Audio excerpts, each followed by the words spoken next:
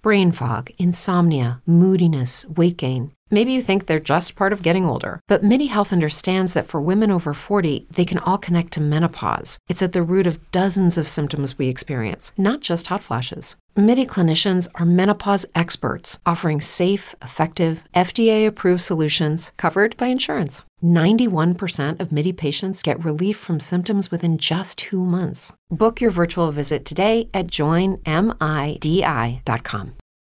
Create a peaceful home with SolGoodSounds.com. Just $10 a month offers a sanctuary of ad-free sounds ideal for family relaxation and children's bedtime. Reclaim tranquility. Visit SolGoodSounds.com to start your journey to a calmer household. The limit of state duty. A function to each organ, and each organ to its own function, is the law of all organization. To do its work well, an apparatus must possess special fitness for that work, and this will amount to unfitness for any other work. The lungs cannot digest, the heart cannot respire, the stomach cannot propel blood. Each muscle and each gland must have its own particular nerve. There is not a fiber in the body but what has a channel to bring it food, a channel to take its food away, an agency for causing it to assimilate nutriment, an agency for stimulating it to perform its peculiar duty, and a mechanism to take away effete matter, not one of which can be dispensed with. Between creatures of the lowest type and creatures of the highest, we similarly find the essential difference to be that in the one the vital actions are carried on by a few simple agents, whilst in the other the vital actions are severally decomposed into their component parts, and each of these parts has an agent to itself. In organizations of another order the same principle is apparent. When the manufacturer discovered that by confining each of his employees wholly to one process, he could immensely increase the productive powers of his establishment, he did but act upon this same rule of one function to one organ. If we compare the mercantile arrangements of a village with those of a city, we shall find that the hucksters of the one carry on many trades each, whilst every shopkeeper of the other confines himself to a single trade, showing us how a highly developed apparatus for the distribution of commodities is similarly distinguished by subdivision of duties.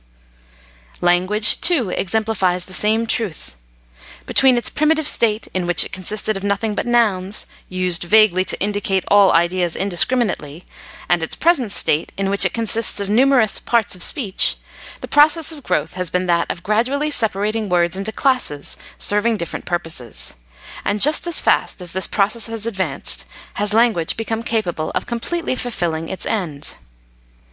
May we not, then, suspect that the assigning of one function to one organ is the condition of efficiency in all instrumentalities?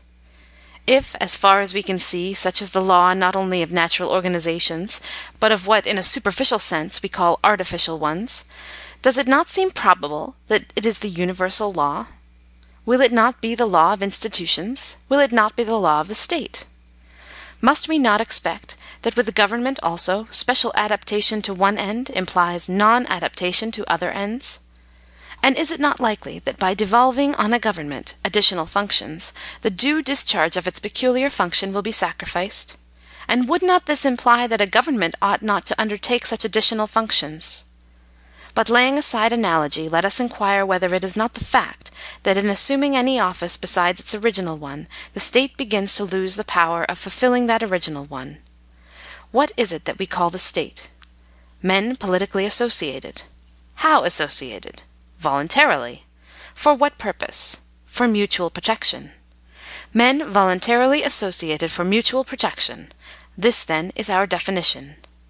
Now, when rightly ordered, the conditions on which this voluntary association offers its services must be such as enable it to afford the greatest amount of protection possible. If otherwise, if it insists on non-essential conditions which prevent some men from accepting its services, or on conditions which unnecessarily compromise the liberty of those men who do accept its services, it manifestly fails to that extent in performing its function.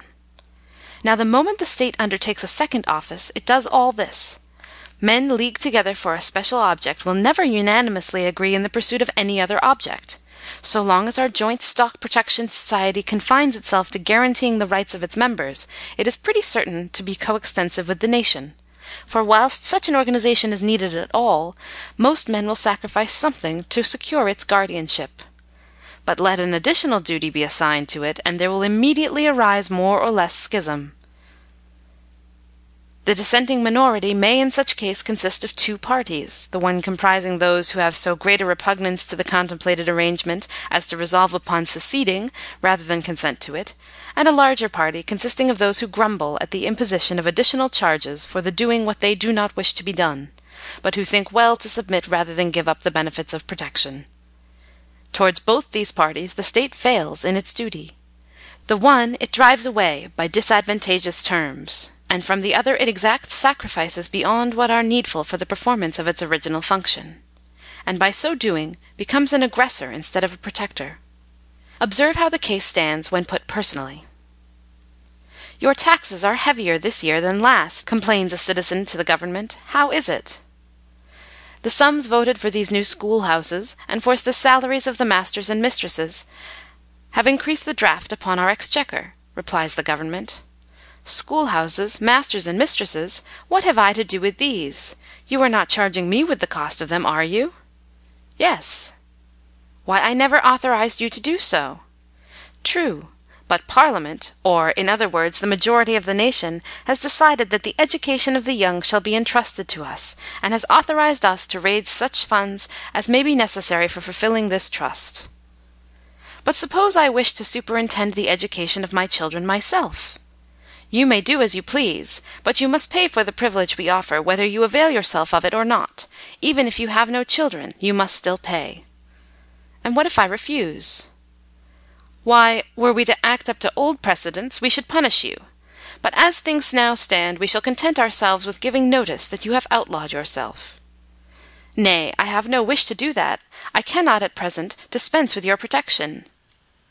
"Very well, then you must agree to our terms, and pay your share of the new tax." See now what a dilemma you place me in. As I dare not relinquish the protection I entered into political combination to obtain, I must either give you a part of my property for nothing, or, should I make a point of having some equivalent, I must cease to do that which my natural affections prompt. Will you answer me a few questions? "Certainly."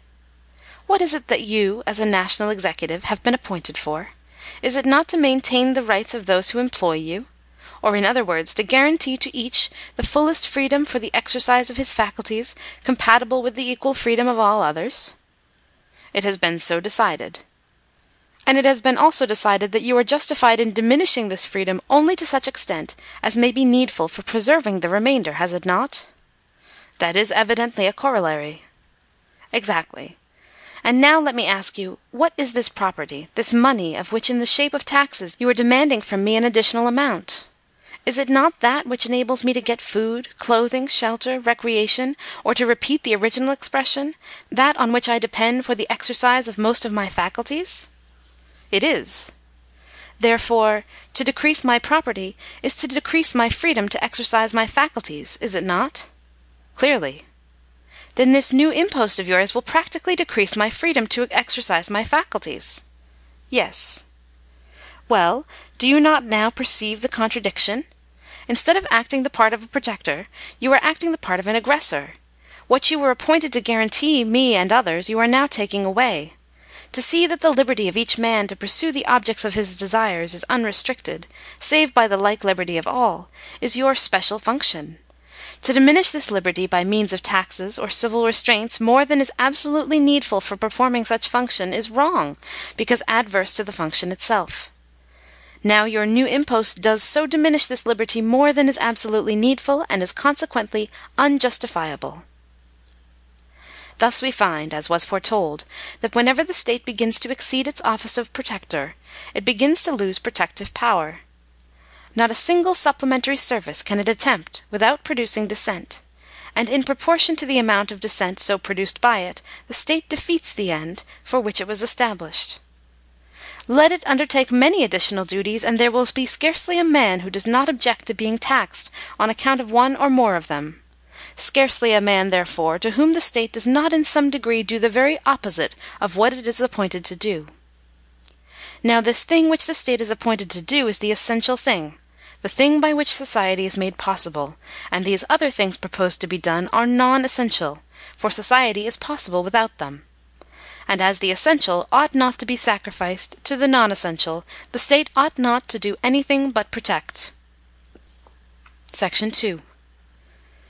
It will perhaps be urged, however, that the evil done by a government when it thus oversteps its original duty is only an apparent one, seeing that though it diminishes men's spheres of actions in one direction, it adds to them in another. All such supplementary functions, an objector may say, subserve in some way or other the wants of society. That is, they facilitate the satisfaction of men's desires. That is, they afford to men greater freedom for the exercise of their faculties. For if you argue that taking away a man's property diminishes his freedom to exercise his faculties, because it diminishes his means of exercising them, then you must in fairness admit that by procuring for him certain of the objects he desires, or by taking away the obstacles that lie between him and those objects, or by otherwise helping him to his ends, the state is increasing his power to exercise his faculties, and hence is practically increasing his freedom.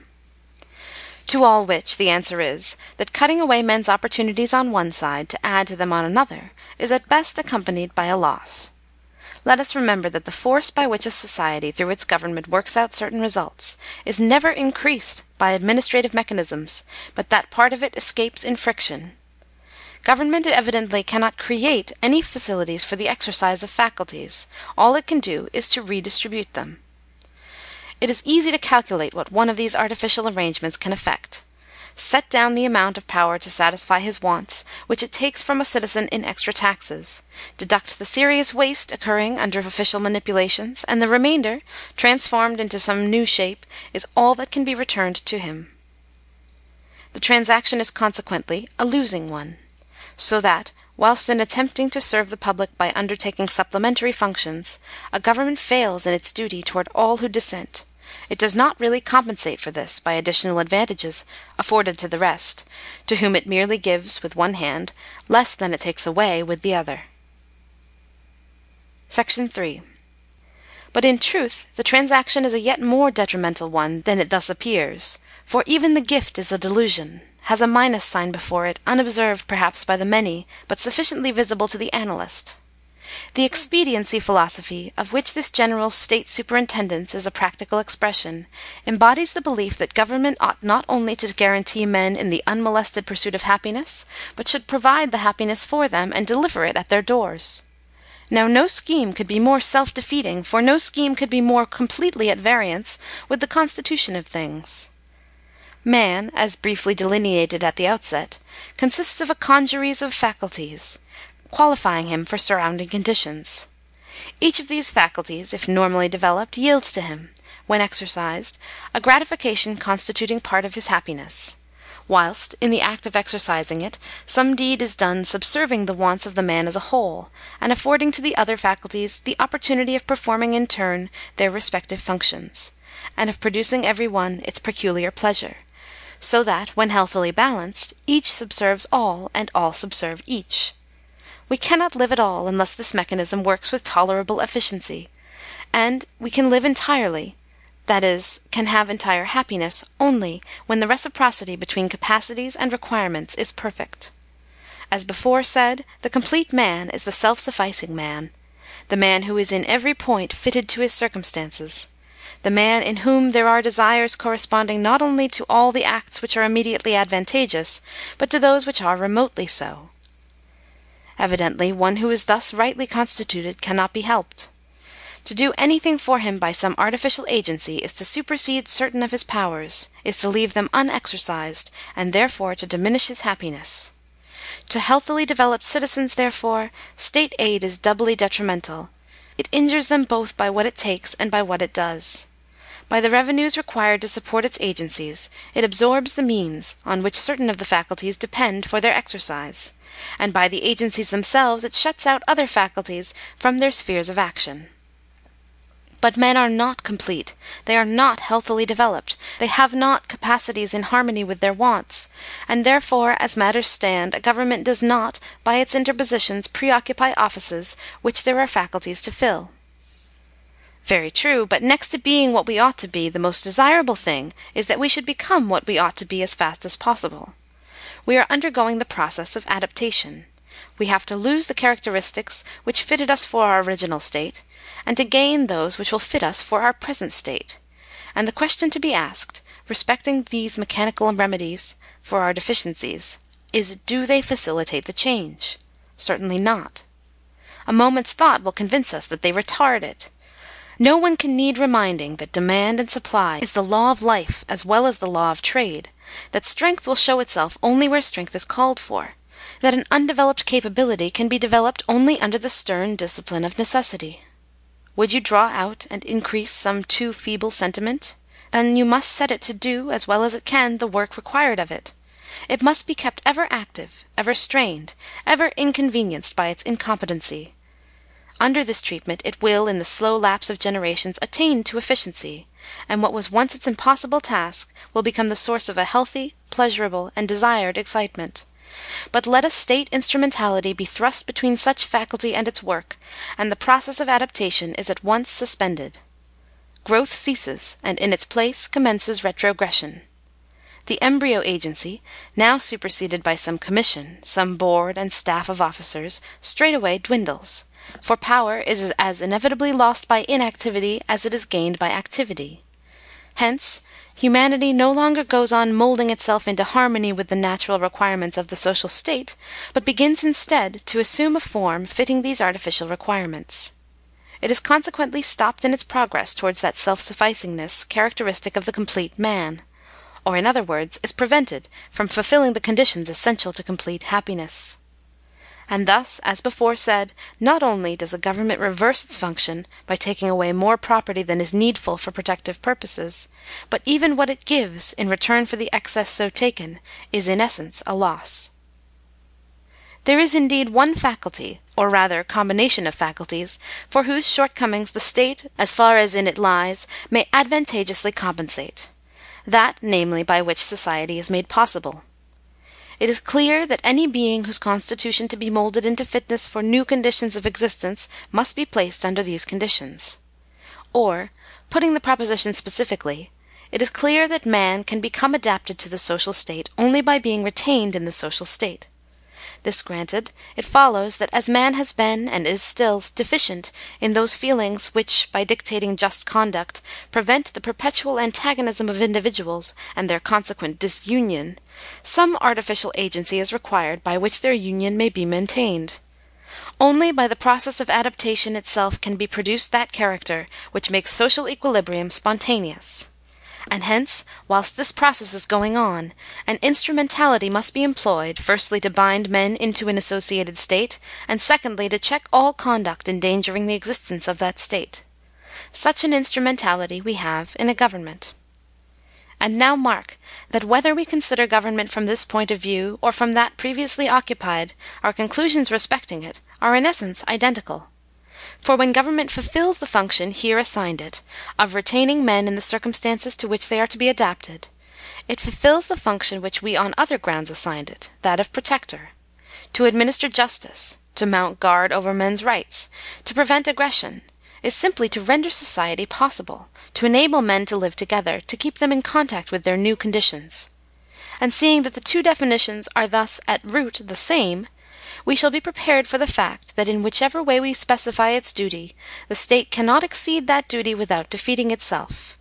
For, if regarded as a protector, we find that the moment it does anything more than protect, it becomes an aggressor instead of a protector; and if regarded as a help to adaptation, we find that when it does anything more than sustain the social state, it retards adaptation instead of hastening it. Section 5. Thus much for the positive evidence. Let us now enter upon the negative.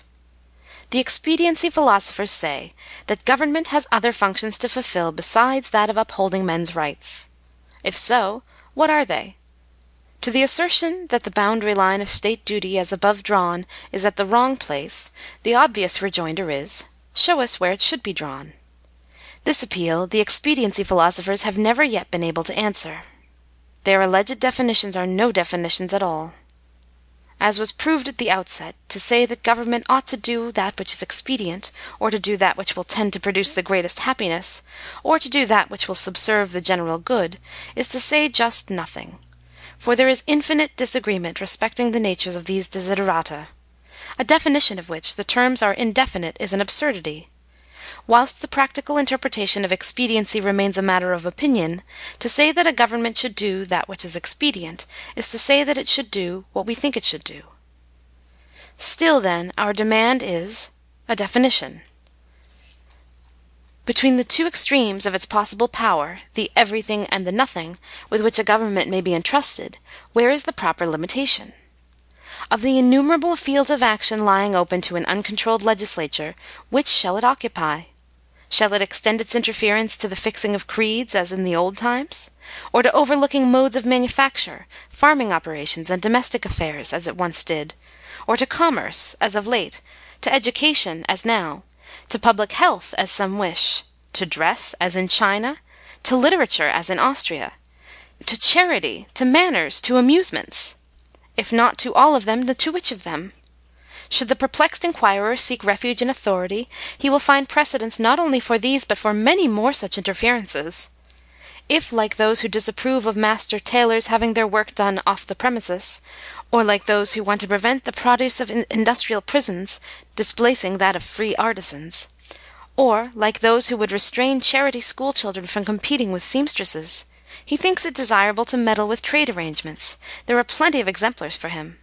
There is the law of Henry VII, which directed people at what fairs they should sell their goods; and that of Edward VI, which enacted a fine of £100 for a usurious bargain; and that of James I, which prescribed the quantity of ale to be sold for a penny; and that of Henry VIII, which made it penal to sell any pins but such as are double-headed, and have their heads soldered fast to the shank and well smoothed, the shank well shaven, the point well and round filed and sharpened. He has the countenance, too, of those enactments which fixed the wages of labour, and of those which dictated to farmers, as in 1533, when the sowing of hemp and flax was made compulsory, and of those which forbade the use of certain materials, as that now largely consumed article, logwood, was forbidden in 1597. If he approves of so extended a superintendence, perhaps he would adopt M. Louis Blanc's idea, that government should be considered as the supreme regulator of production, and having so adopted it, push state control as far as it was once carried in France, when manufacturers were pilloried for defects in the materials they employed, and in the texture of their fabrics; when some were fined for weaving of worsted, a kind of cloth which the law said should be made of mohair, and others because their camlets were not of the specified width; and when a man was not at liberty to choose the place for his establishment, nor to work at all seasons, nor to work for everybody. Is this considered too detailed an interference? Then perhaps greater favour will be shown to those German regulations, by which a shoemaker is prevented from following his craft until an inspecting jury has certified to his competence, which disable a man who has chosen one calling from ever adopting another, and which forbid any foreign tradesman from settling in a German town without a licence. And if work is to be regulated, is it not proper that work should be provided, and the idle compelled to perform a due amount of it? In which case, how shall we deal with our vagrant population? Shall we take a hint from the Fletcher of Saltoun, who warmly advocated the establishment of slavery in Scotland as a boon to so many thousands of our people who are at this day dying for want of bread? Or shall we adopt the analogous suggestion of Mr. Carlyle, who would remedy the distresses of Ireland by organizing its people into drilled regiments of diggers? The hours of labour, too, what must be done about these? Having acceded to the petition of the factory workers, ought we not to entertain that of the journeymen bakers? And if that of the journeymen bakers, why not, as Mr. Cobden asks, consider the cases of the glass-blowers, the nightmen, the iron-founders, the Sheffield knife-grinders, and indeed all other classes, including the hard-worked M.P.s themselves? And when employment has been provided, and the hours of labour fixed, and trade regulations settled, we must decide how far the state ought to look after people's minds and morals and health. There is this education question. Having satisfied the prevalent wish for government schools with tax-paid teachers, and adopted Mr. Ewart's plan for town libraries and museums, should we not canvass the supplementary proposal to have national lecturers? And if this proposal is assented to, would it not be well to carry out the scheme of Sir David Brewster, who desires to have men ordained by the state to the undivided functions of science, an intellectual priesthood, to develop the glorious truths which time and space embosom? Then, having established an intellectual priesthood to keep company with our religious one, a priesthood of physic, such as is advocated for by certain feeless medical men, and of which we have already the germ in our Union doctors, would nicely complete the trio. And when it had been agreed to put the sick under the care of public officials, consistency would of course demand the adoption of Mr. G. A. Walker's system of government funerals, under which those in authority are to take especial care that the poorest of our brethren shall have an appropriate and solemn transmission to the grave, and are to grant in certain cases gratuitous means of interment. Having carried out, thus far, the communist plan of doing everything for everybody, should we not consider the people's amusements, and, taking example from the opera subsidy in France, establish public ballrooms, and gratis concerts, and cheap theatres, with state-paid actors, musicians, and masters of the ceremonies, using care at the same time duly to regulate the popular taste, as indeed in the case of the Art Union subscribers our present government proposed to do? Speaking of taste naturally reminds us of dress, in which sundry improvements might be enforced, for instance, the abolition of hats. We should have good precedent either in Edward IV., who fined those wearing any gown or mantle not according to specification, and who limited the superfluity of people's boot-toes, or in Charles II., who prescribed the material for his subjects' grave-clothes. The matter of health, too, would need attending to, and in dealing with this might we not profitably consider those ancient statutes which protected people's stomachs by restricting the expenses of their tables? Or, remembering how injurious are our fashionable late hours, might we not advantageously take a hint from the old Norman practice, and fix the time at which people should put out their fires and go to bed? Or might we not, with benefit, act upon the opinion of Monsieur Beausobre, a statesman, who said it was proper to watch during the fruit season, lest the people eat that which is not ripe?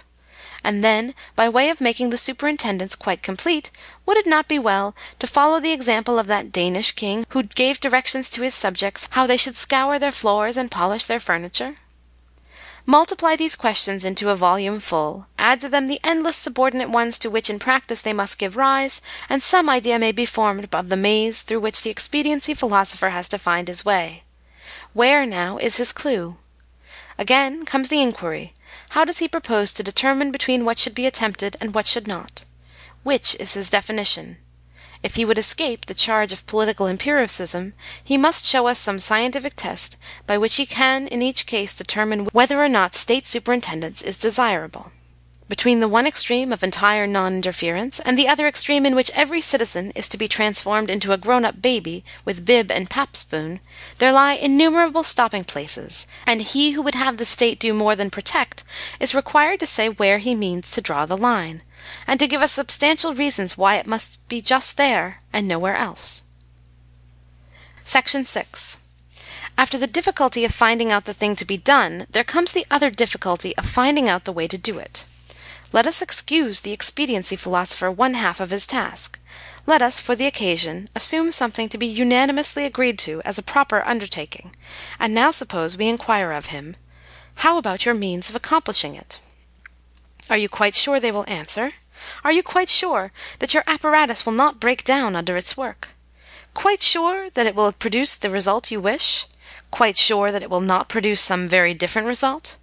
Quite sure that you will not get into one of those imbroglios that so many have lost themselves in? There is no lack of warnings.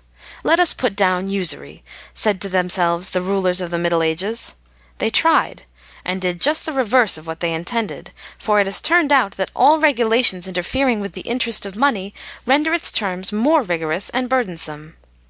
"We will exterminate Protestantism," whispered the Continental Catholics to each other. They tried, and instead of doing this they planted in England the germs of a manufacturing organization which has to a great extent superseded their own.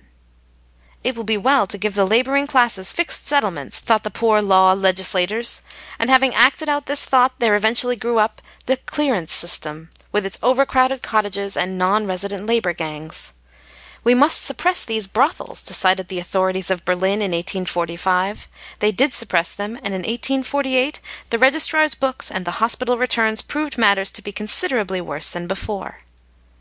Suppose we compel the London parishes to maintain and educate the pauper children in the country, said statesmen in the time of George III. It would greatly tend to the preservation of the lives of the infant parish poor. So they passed the 7 George III. E. 39, and by there began the business of child farming, ending in the Tooting tragedy. Are not such warnings worthy of attention? Or does the expediency philosopher value those facts only which are embodied in blue books and Board of Trade tables?